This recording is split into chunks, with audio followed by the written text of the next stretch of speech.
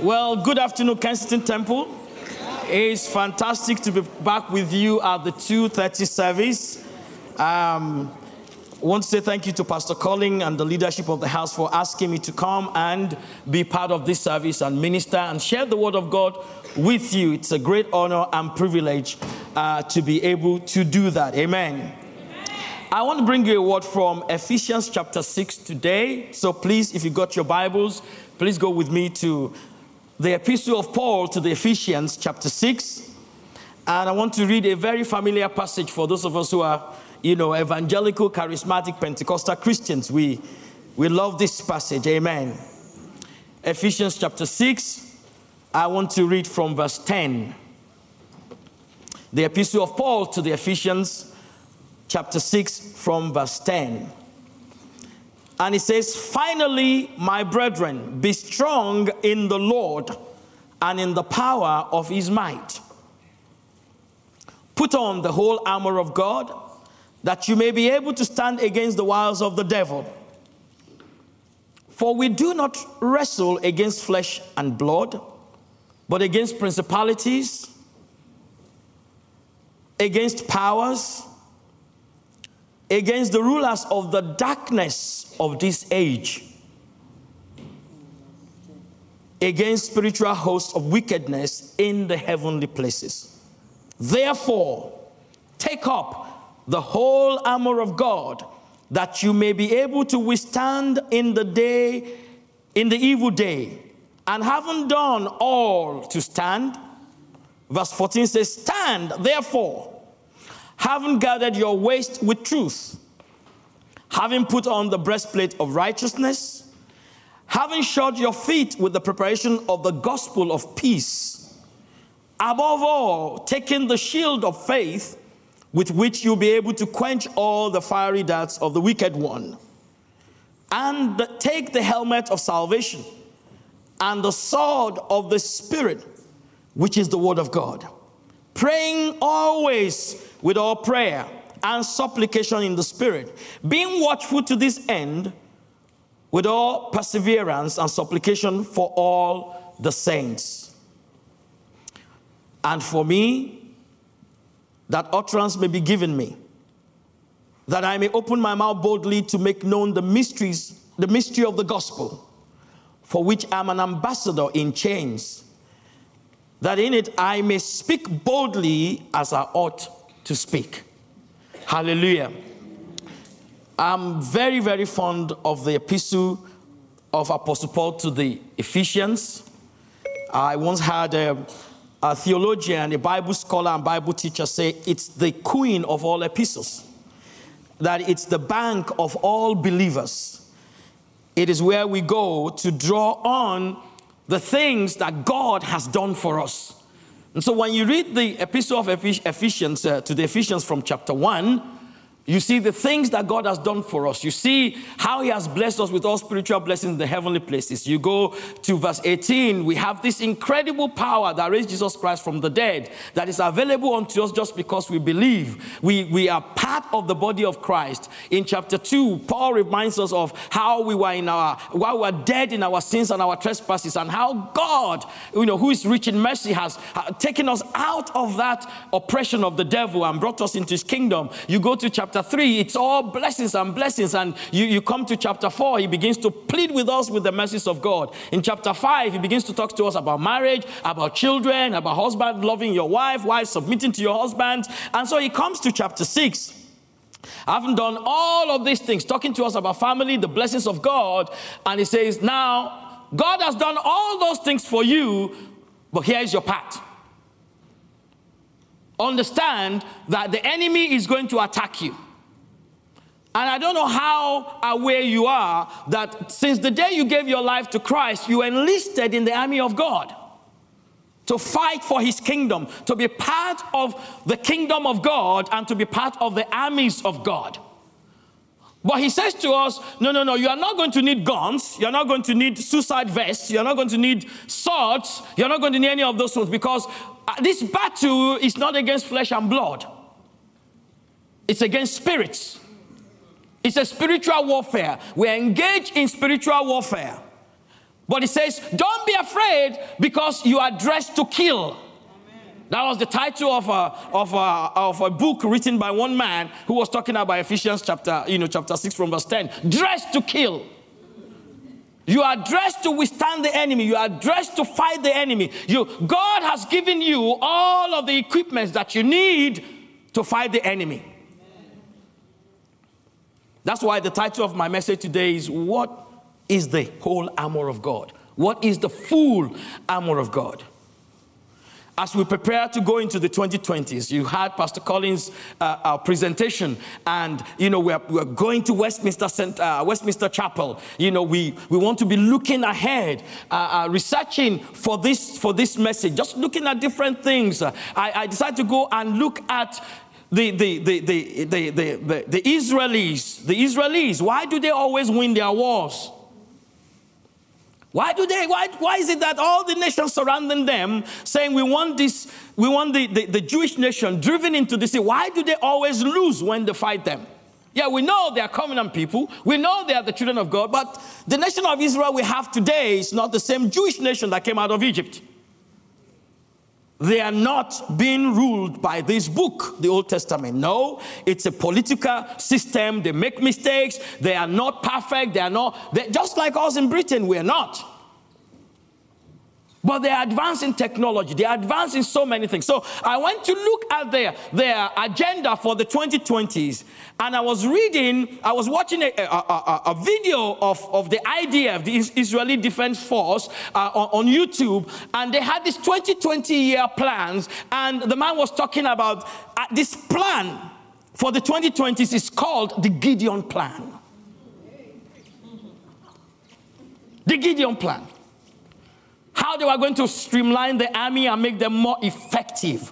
How they were going to equip them more. They already have a well-established cyber warfare department that is going to fight all the cyber crimes, against the state of Israel. They want to keep their secrets safe. But they're going to the Gideon Plan. They're going to this book to get a title for the plan for the 2020s. And that's why I'm going to encourage you, please don't miss Westminster Chapel. That will be treason. And researching further on Israel and their army, I came across a story of a general who came to one of the Pentecostal churches in America, and the pastor was talking about the nation of Israel and how God, worked with them and so on. And after the service, the general came to the man and said, I'm a general in the Israeli army. Everything you said was correct, but you missed one point. The point is that we win. We win all our wars because we are committed. We are committed to the nation of Israel. We are committed to the existence of the nation of Israel. We are committed that our enemies are not going to drive us into the sea. And so what do? We look after our equipment. We make sure that we are one step, if not 5 steps ahead of our enemies in technology, in warfare, in intelligence, in everything that we do. We make sure that we are ahead of them. We plan way ahead. That's why we have to plan way ahead as a church for the 2020s. But he said, we make sure that our elite forces, the people that are enlisted in our elite forces, they are people who are so committed. Before we spend our money on you to train you and equip you and do everything that training that is going to cost the nation of Israel millions of shekels or millions of dollars to provide fantastic equipment for you, before we hand you that equipment, we have to be sure that you are committed to the nation of Israel. We have to be sure that you will. The nation of Israel is priority in your life, even above your family. And so I learned that, when their sons are 18 and their daughters are 18, doesn't matter where you are, whether you're in Britain, America, South America, wherever you are, you have to go and register in Israel to serve 2 years and be trained as a reserve force. And if you are discovered that you're one of the best, they put you in the elite forces. And they look after you. And you know God has an elite force. And it's you and me.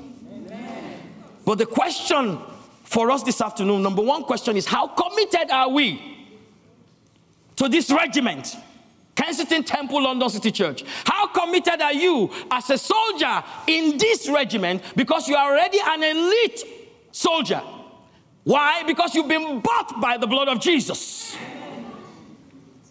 You submitted, you surrendered your life to Jesus. That makes you a soldier or soldiers. Some of you have been trained in the school of leaders. Some of you have been on encounters. Some of you have been to so many of our training, Bible school, Sword of the Spirit training. You are an elite force already, but are you committed to the battle? Because I haven't seen a soldier that's been given multi-million pound equipment. They said, yeah, we've trained you now, we've equipped you now. Now all you have to do is to go to sleep. Or go on vacation. No, you don't do that. When you are given that equipment, when you've been to that training, you are ready for war. In fact, they don't allow you to sit in your barracks and do nothing. No, you go for training, you go for warfare, you go for different kind of training. There's a young man in our church in Wolverhampton who's joined the army recently. When I was discussing with him the last time, the kind of training they give them, the kind of things, mental training, mental toughness, ability to withstand the strangest of conditions that they have to go through. But when I saw him, after all that, I saluted him. I salute you. But with all that training, with all that equipment, what if he doesn't know how to use them?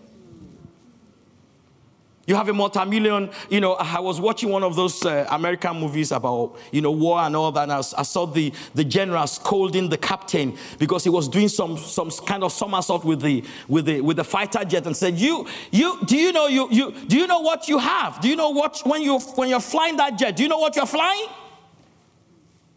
You are flying a multi-billion equipment. The new generation equipment. For warfare. You can't play jokes with it. You can't play with it like a toy. It's not a toy, young man. And it's the same thing with us. Paul says the equipment we have here, the whole armor we have here, is the armor of God, not the armor of man. It's not the armor of man at all. It's the armor of God. If a general is scolding a captain for toying with a multi-billion equipment made by man that could crash tomorrow and that's the end, what about the equipment God has given you and I? Amen. How much of it do we know? I went also on YouTube and I was looking at, how soldiers oil their guns, make, ready.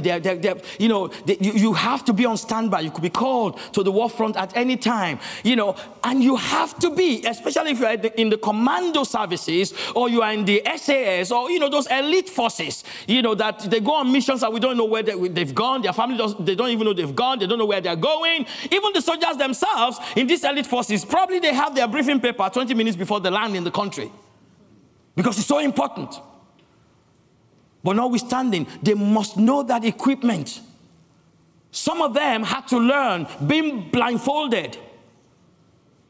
Your general, your captain, your commanders, your trainers will take the equipment apart and put it in front of you, and you are blindfolded and you have to put them together. Just in case you are walking in the jungle in the darkness and your equipment falls apart and you are able to find the parts without seeing, without looking at what you are doing, you are able to put them together. A good soldier will take that gun and oil it so that when that crucial time comes, the gun does not jam or misfire.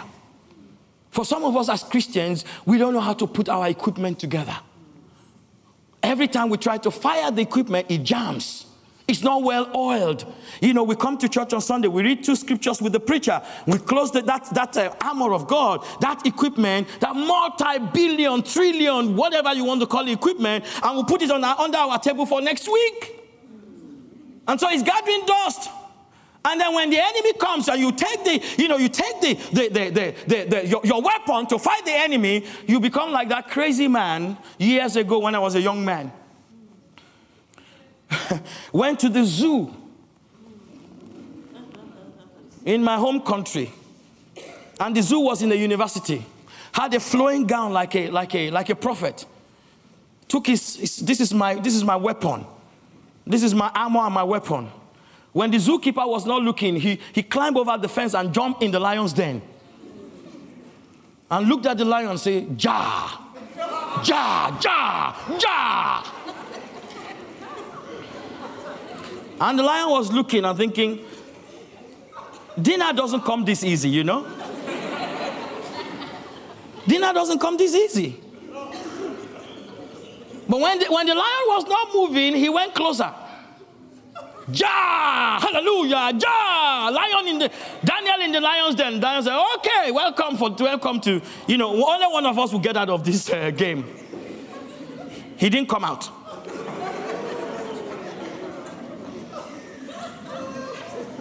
He didn't come out. And I also remember when I was young, when a new baby would be born in the family, the parents, they would make up the cot and, put the baby in the cot, and then they will open Psalm 23 and put it on the pillow.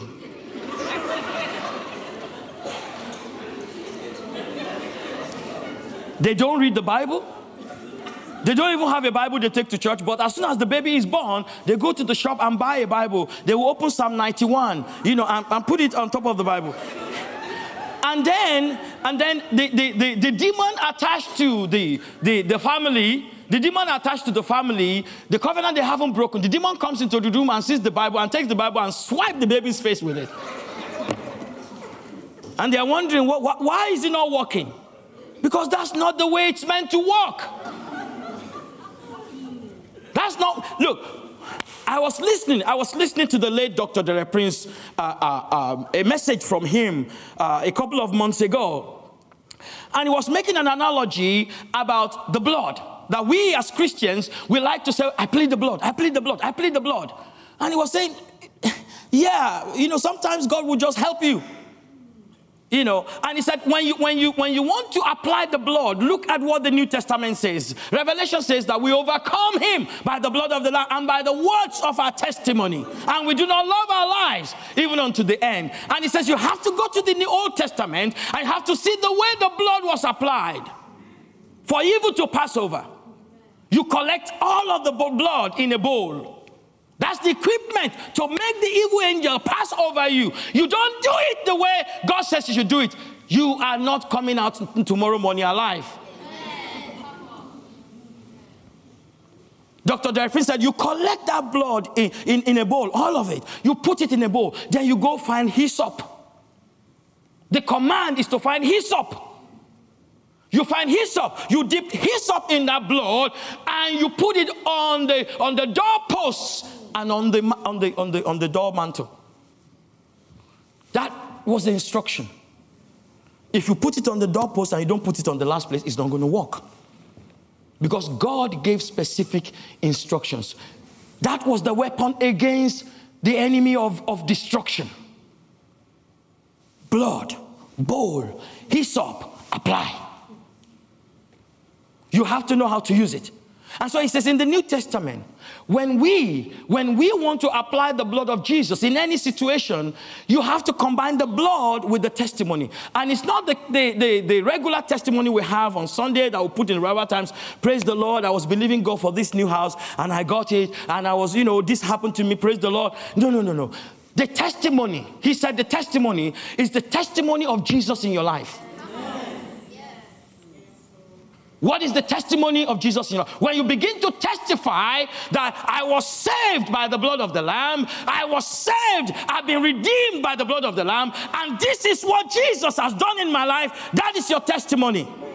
You are using the blood now. You are applying the blood. So when you have an equipment, you've got to know how it works. And you got to know the equipment. A soldier, a commando's gun is his best friend. He knows how to put it together. And so here, Paul in this passage of scripture we've read, puts it together for us. But we must understand it. And we must also know how to use it. There are so many books out there. I'm not going to belabor them. But there's one thing paramount in my heart today to pass on to you about the whole armor of God. The full armor of God. What is it?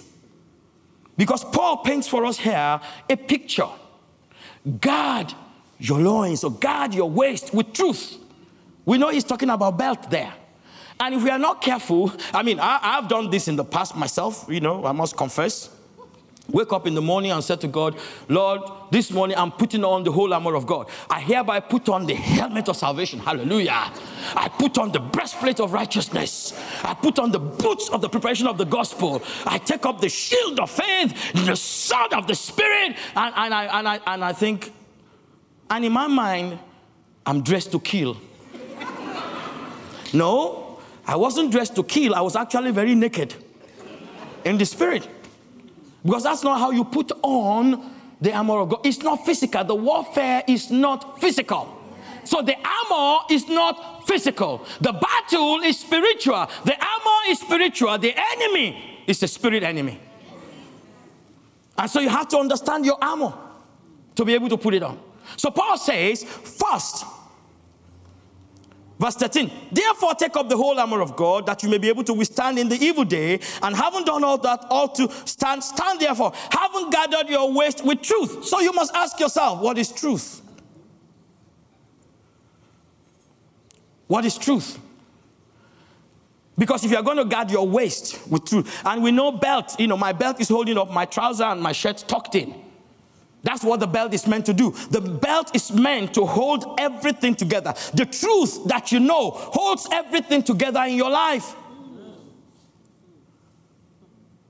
And we know that Satan is a liar and the father of all lies. So if I don't know the truth of the word of God, the truth about the promises of God for my life, the belt I'm going to be wearing will be the lies of the enemy. And it's not going to work in the warfare. So I've got to know what truth is. Number one. Then number two, he goes on to say, having put on the breastplate of righteousness. And you might be thinking, breastplate, have an image in your mind about what the breastplate of righteousness is. Now today, in modern warfare, it's armored, body armor. Body armor. So Paul, in this place, is painting an image for us. Of course, we know of the old Roman soldiers, the way they dress to war, their helmet, their breastplate, their belt, their shoes, their shield, and their hand-to-hand combat sword. But if we are not careful, our minds, because of our imagination, will be focused on the image. And so like me, ignorantly you say, I put on the helmet of salvation.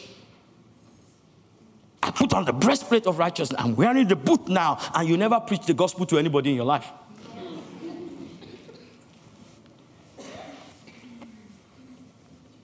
So what exactly is the armor? The armor, simply put, is the word of God. The whole armor is the word of God. Because if you read it without the images, without the descriptions that Paul has given, you will discover it's the word of God. Okay, so let's look at it from verse 14. Stand therefore, having gathered your waist with truth. What is truth? Jesus Christ said, I am the way, the truth, and the life. The word of God is the truth. So the truth here is the word of God. So how much of the word of God do you have holding things together in your life?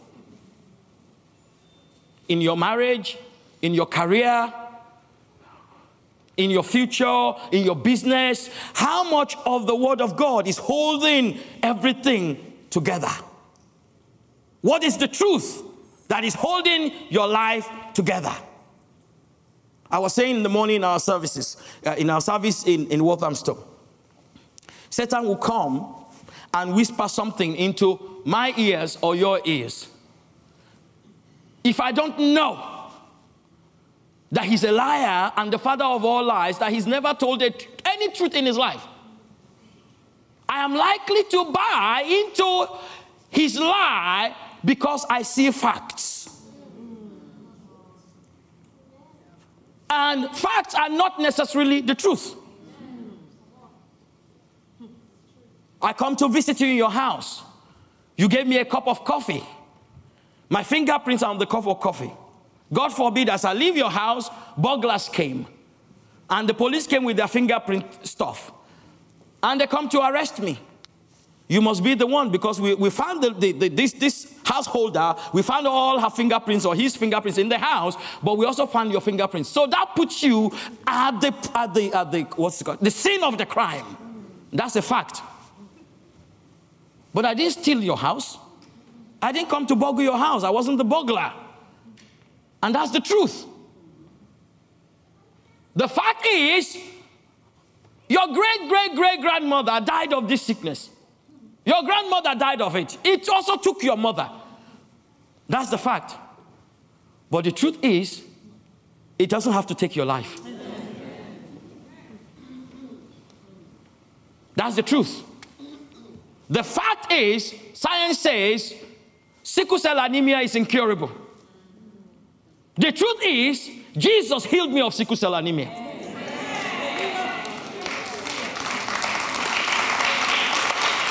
So the truth is in the Word of God for your life. The truth is here in the promise of God for your life. But what is confronting the truth in your life? Because if you allow anything to confront the truth in your life, then that belt is weak. One day it's going to break. And everything will fall apart. And as a Roman soldier with the belt to guard your loins, everything must be held together so that the enemy doesn't pull that robe that you wear and slaughter you. The truth of the Word of God must be what is guiding our lives. There is lots of compromises in the church today. The Word of God is watered down. There's a lot of compromise with the world. And sometimes when we want to stand up to confront it, they look at us and they say, "You're a bigot. You're a hater." And some people say, look, you Christians, you need to move on. Somebody said to me the other time, you Christians, you need to evolve.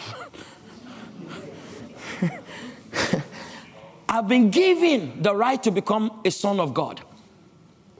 That's all the involvement I need. That's all the evolution I'm going to get in my life. I'm evolved. I'm a supernatural being. Born of God. I overcome the world. There's no more evolution in my life. I've evolved. I evolved from the camp of Satan to the camp of God. Jesus Christ is the same yesterday, today, and forever. He's not going to change for the Pope. No, the Archbishop of Canterbury. He's not going to change his word for you. Neither is he going to change for me. So which means we are fully evolved. Because if we are not fully evolved, we can't sit with Christ in the heavenly places, far above principalities and powers. It's the highest you and I can go, and we're already there in Christ.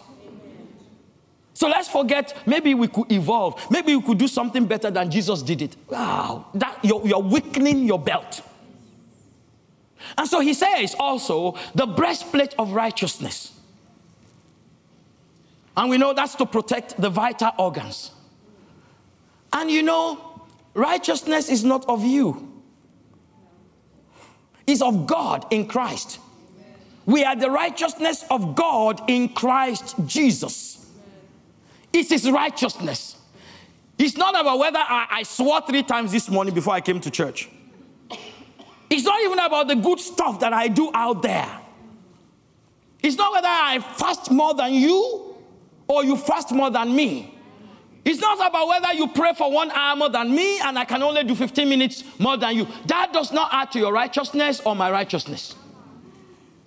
Our righteousness is a gift from God through His Son, Jesus Christ. We are the righteousness of God in Christ Jesus. As long as I remain in Christ Jesus, with all of my faults, with all of my foolishness, with all of my craziness, with all of my inadequacies, with all of my disasters, I am still the righteousness of God in Christ Jesus. And I thank God for the blood of the Lamb that washes me every time. I thank God for the blood. Because the Holy Spirit will let you know you got it wrong. And if your heart is not calloused, if your heart is not seared with hot iron, you may have done something more terrible than David. Committed adultery and murder on top of it. When that genuine repentance comes in your heart, when that godly sorrow grips you, and you fall on your face before your Father God, the consequences might be there, but you are washed clean. Amen. The blood of God the blood of Jesus keeps cleansing us. So that righteousness, that breastplate of righteousness is not what you do or what you don't do. So you need to know, what does the Bible say about righteousness that I have? When you know that you know that you know that you know what the Bible says about you being the righteousness of God in Christ Jesus, you've just put on the armor. Your breastplate is on now. Satan can stab and stab and stab and stab. His demons can stab and stab and stab. It's of no effect. Then Paul goes on to say, in verse 15, and having shod your feet with the preparation of the gospel of peace. Oh, how we pray that God will wake us up again to the heartbeat of Jesus. To make disciples of all nations. In this house, in our network, we've not shacked the responsibility of training people in evangelism.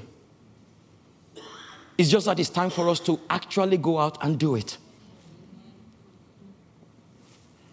2 weeks ago, I was, in my cell meeting on a Tuesday evening, I was speaking to my men, and I started from this angle. I said, how long have you been born again? Over 10 years. How long have you known the vision of KTLCC? 10 years? What are you, 7, 15, 8? And I said to the 7 of them, when was the last time you personally led somebody to the Lord? Personally. No, not that you invited them to church, they came and they gave their life to Christ. Because if you are going to be a disciple maker, you also have to be a soul winner. They can't become disciples if they don't hear the gospel. They can't hear the gospel unless somebody talks to them about it.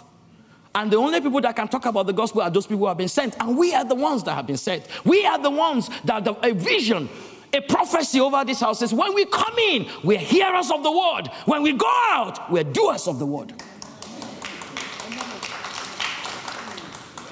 Please don't let those tele-evangelists tell you, hallelujah, child of God, hallelujah. Where you cannot go, your money can go, hallelujah. You don't have to go on missions, just send us your money. No, in this house, we believe that you give to missions and you go on missions. You donate to a mission fund, and then you raise up your own fund, and you go on missions. When Pastor Collins says we're going to Romania, you say, send me, Lord. Here I am, Lord, send me. But we're quick to say, here I am, Lord, anoint me, bless me, but send him.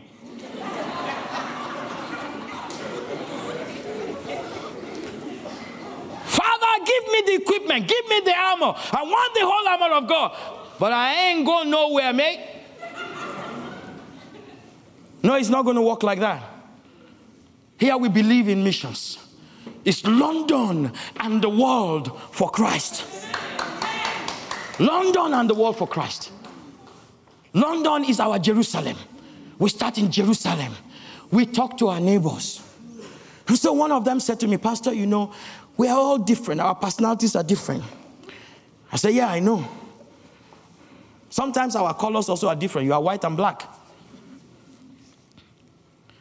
He said, you see, I just don't, the knocking of door and talking to people. What if they don't like me? What if they slam the door in my face? What? And so I listened to him for about 5 minutes. Raving and ranting. So I turned to the other people and I said, what do you think is wrong with him? I turned to the other men and said, what do you think is wrong with him? They didn't get it. I said, okay. What do you think is wrong with what he has just said? And then everybody was saying, I said, let me tell you what is wrong with you, because it was what was wrong with me before. You have put yourself at the center of this. What if they slammed the door in my face? What if they don't like me? What if they shouted at me? When it comes to the putting on of the boots of the preparation of the gospel, it's not about you. It's about him and them. That was what was wrong in my evangelism in the past. That was why I was afraid to talk to people about Jesus. I don't want to be shouted at. I don't want to be... Jesus was rejected. He didn't take it personal. In fact, he said to the disciples, you're going to go into some houses, and when you say, peace be unto this house, they are not going to receive the peace. Let your peace come upon you. Come out, shake off your feet, and walk to the next house. You walk into a city, they don't receive you. Say, come out of the city, shake the dust off your feet, and walk to the next city. But because when he was here, they rejected him. Let's not take rejection when you're trying to reach people for Jesus and you say, oh, do you know Jesus? And they say, I want to hear about Jesus. Say, okay, that's your loss, mate. Move on to the next person. But I know we have a strategy here that is much, much better than what I'm talking about. We have a strategy of a list of 10. And from that, we extract out a prayer of 3, an evangelism of 3. And we fast for them. And we pray for them in ourselves. And we pray for them in our personal time of prayer. And then because now we are equipped with the power of the Holy Spirit, we go speak to them. Because the gospel is the power of God unto salvation for them that believe. It's not about what I have to say. It's about how the Holy Spirit wants to use what I'm saying. The gospel never fails. That's why you are here, seated in this place. Because the gospel did not fail in your life. Some of us were resistant to the gospel. I used to have a discussion with one of my friends, Brother Bassi, at break time. We would talk and talk and talk. And one of my friends is a pastor in Nigeria now. His name is Femi. Femi and I would sit at lunch and I would be screaming my head off. I know you are bad, da, da, da, da, da, da. And one day I was shouting so much. Under his breath, he just said, Satan, I bind you in Jesus' name.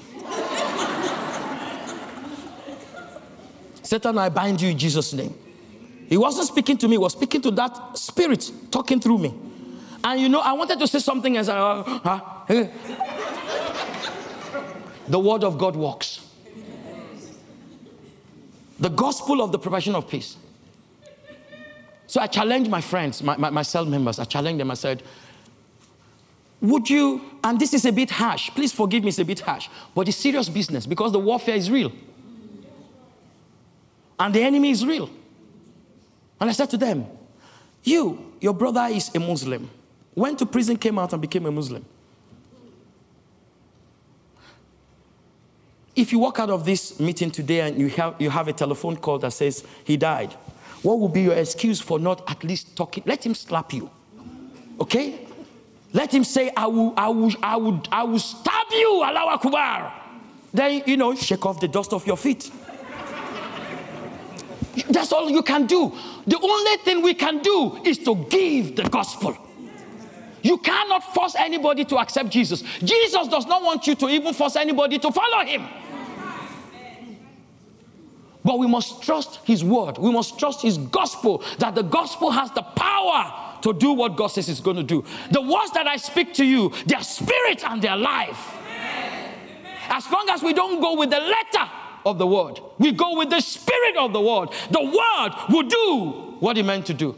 I know 2 of my friends who prayed for me for 3 years and kept plying me with the gospel until that day I broke before God. If we don't give up, they will break. Because hell is real. Hallelujah.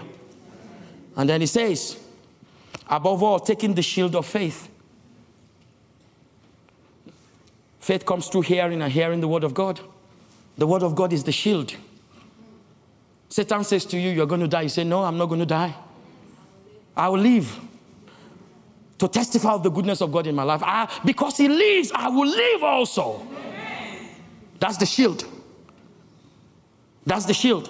The battleground is in our mind. And so we fight that enemy. We take thoughts captive. We subject them to the obedience of God. Everything that wants to exalt itself above the knowledge of God in Christ, or of Christ, of God in your life, everything that wants to exalt itself above the knowledge of God in your life, you put it down. You cast that thought down, that imagination, you cast it down. You reject it and say, no, that's not mine. That thought is not mine. That lustful thought, not mine. That adultery thought, not mine. That stealing thought, not mine. That cheating thought, that thought is not mine. Satan is yours, you can have it back. It's the word of God. The word of God is the shield of faith. And then he says, and take the helmet of salvation. Oh, hallelujah. I love this one because it's protecting my mind. You know, I was sitting down there a couple of years ago, probably about 17 years ago. Dr. Artie Kendall was here on the floor teaching about the eternal salvation of the believer. And I was just coming from a legalistic teaching of you can lose your salvation. And I was one of those dreadful students that he was so very patient with, plying him with questions. What about this? What about that? And he was patiently answering us. And I remember I have to go and serve him tea in Pastor Collins' office. And sometimes I just felt like putting some cyanide in his tea. You know? Because I thought he was destroying the kingdom of God. Because now when people believe once saved, always saved, they are just going to go back into sin and begin to sin. And say, yeah, I'm already saved. I'm going to heaven and I can do whatever I want now. I've forgotten that, you know. Let me cut the long story short. So on the last day, it was a Friday, I sat down there, listened to him. I prayed in the house before I came. I said, Lord, I know Pastor Colin is not going to bring somebody that will come and teach rubbish. So Father, today, I leave my arrogance, my pride, and everything that I think I know, and I want to hear you. And you know, it was the last sentence he said. He said, don't try to do the work of the Holy Spirit for him. If you think that you're going to go to heaven today just because you haven't sinned today, you don't know what you're talking about. And I walked to the back there, thinking about it in my mind. In the consolidation room, the Holy Spirit said to me, I love you because I love you. The reason I love you is because I love you. Not because of what you do. I love you before you did anything. And when you've messed up, I still love you. And when you clean yourself up, I still love you. My love for you is unconditional. And I began to laugh like a madman. And I went downstairs. You know, we used to go downstairs in the lower hall for coffee. And I was downstairs talking to people. He loves me. Jesus loves me. Hallelujah.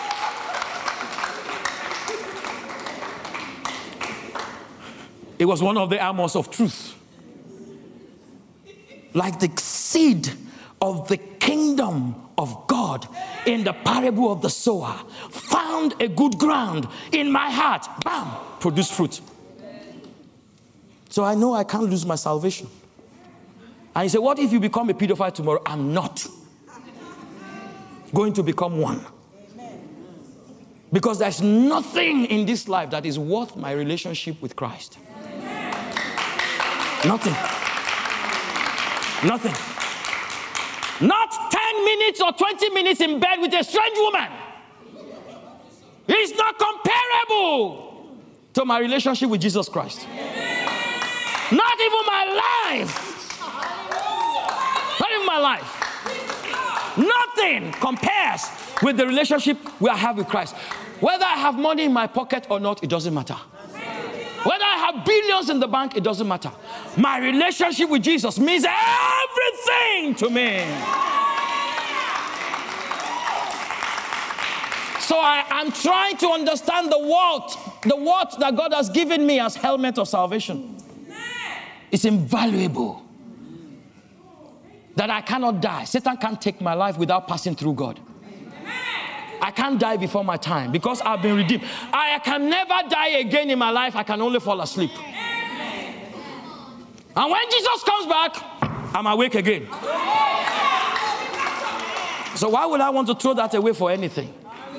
What do you know about your salvation that was purchased by the blood of the Lamb? What do you know about Jesus hanging on the tree for you? What do you know about the blood? What do you know about the spear? What do you know about the crown of thorns? What do you know about the stripes and the whipping pole? When you understand that, the helmet of salvation is on you. Satan can no longer make you doubt your salvation anymore because you understand the price that was paid for it. And finally, he said, take up the sword of the Spirit.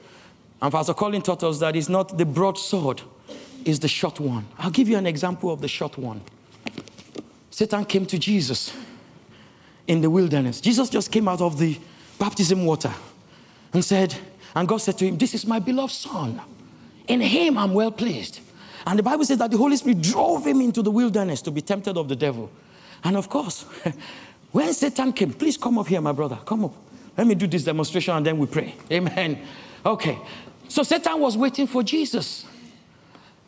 It wasn't a shooting, in the foxhole shooting.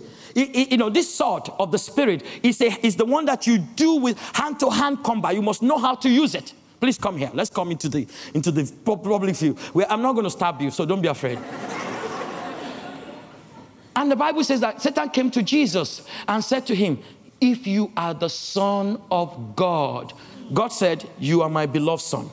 I am pleased with you. Satan came and said, if you are the Son of God, turn these stones to bread.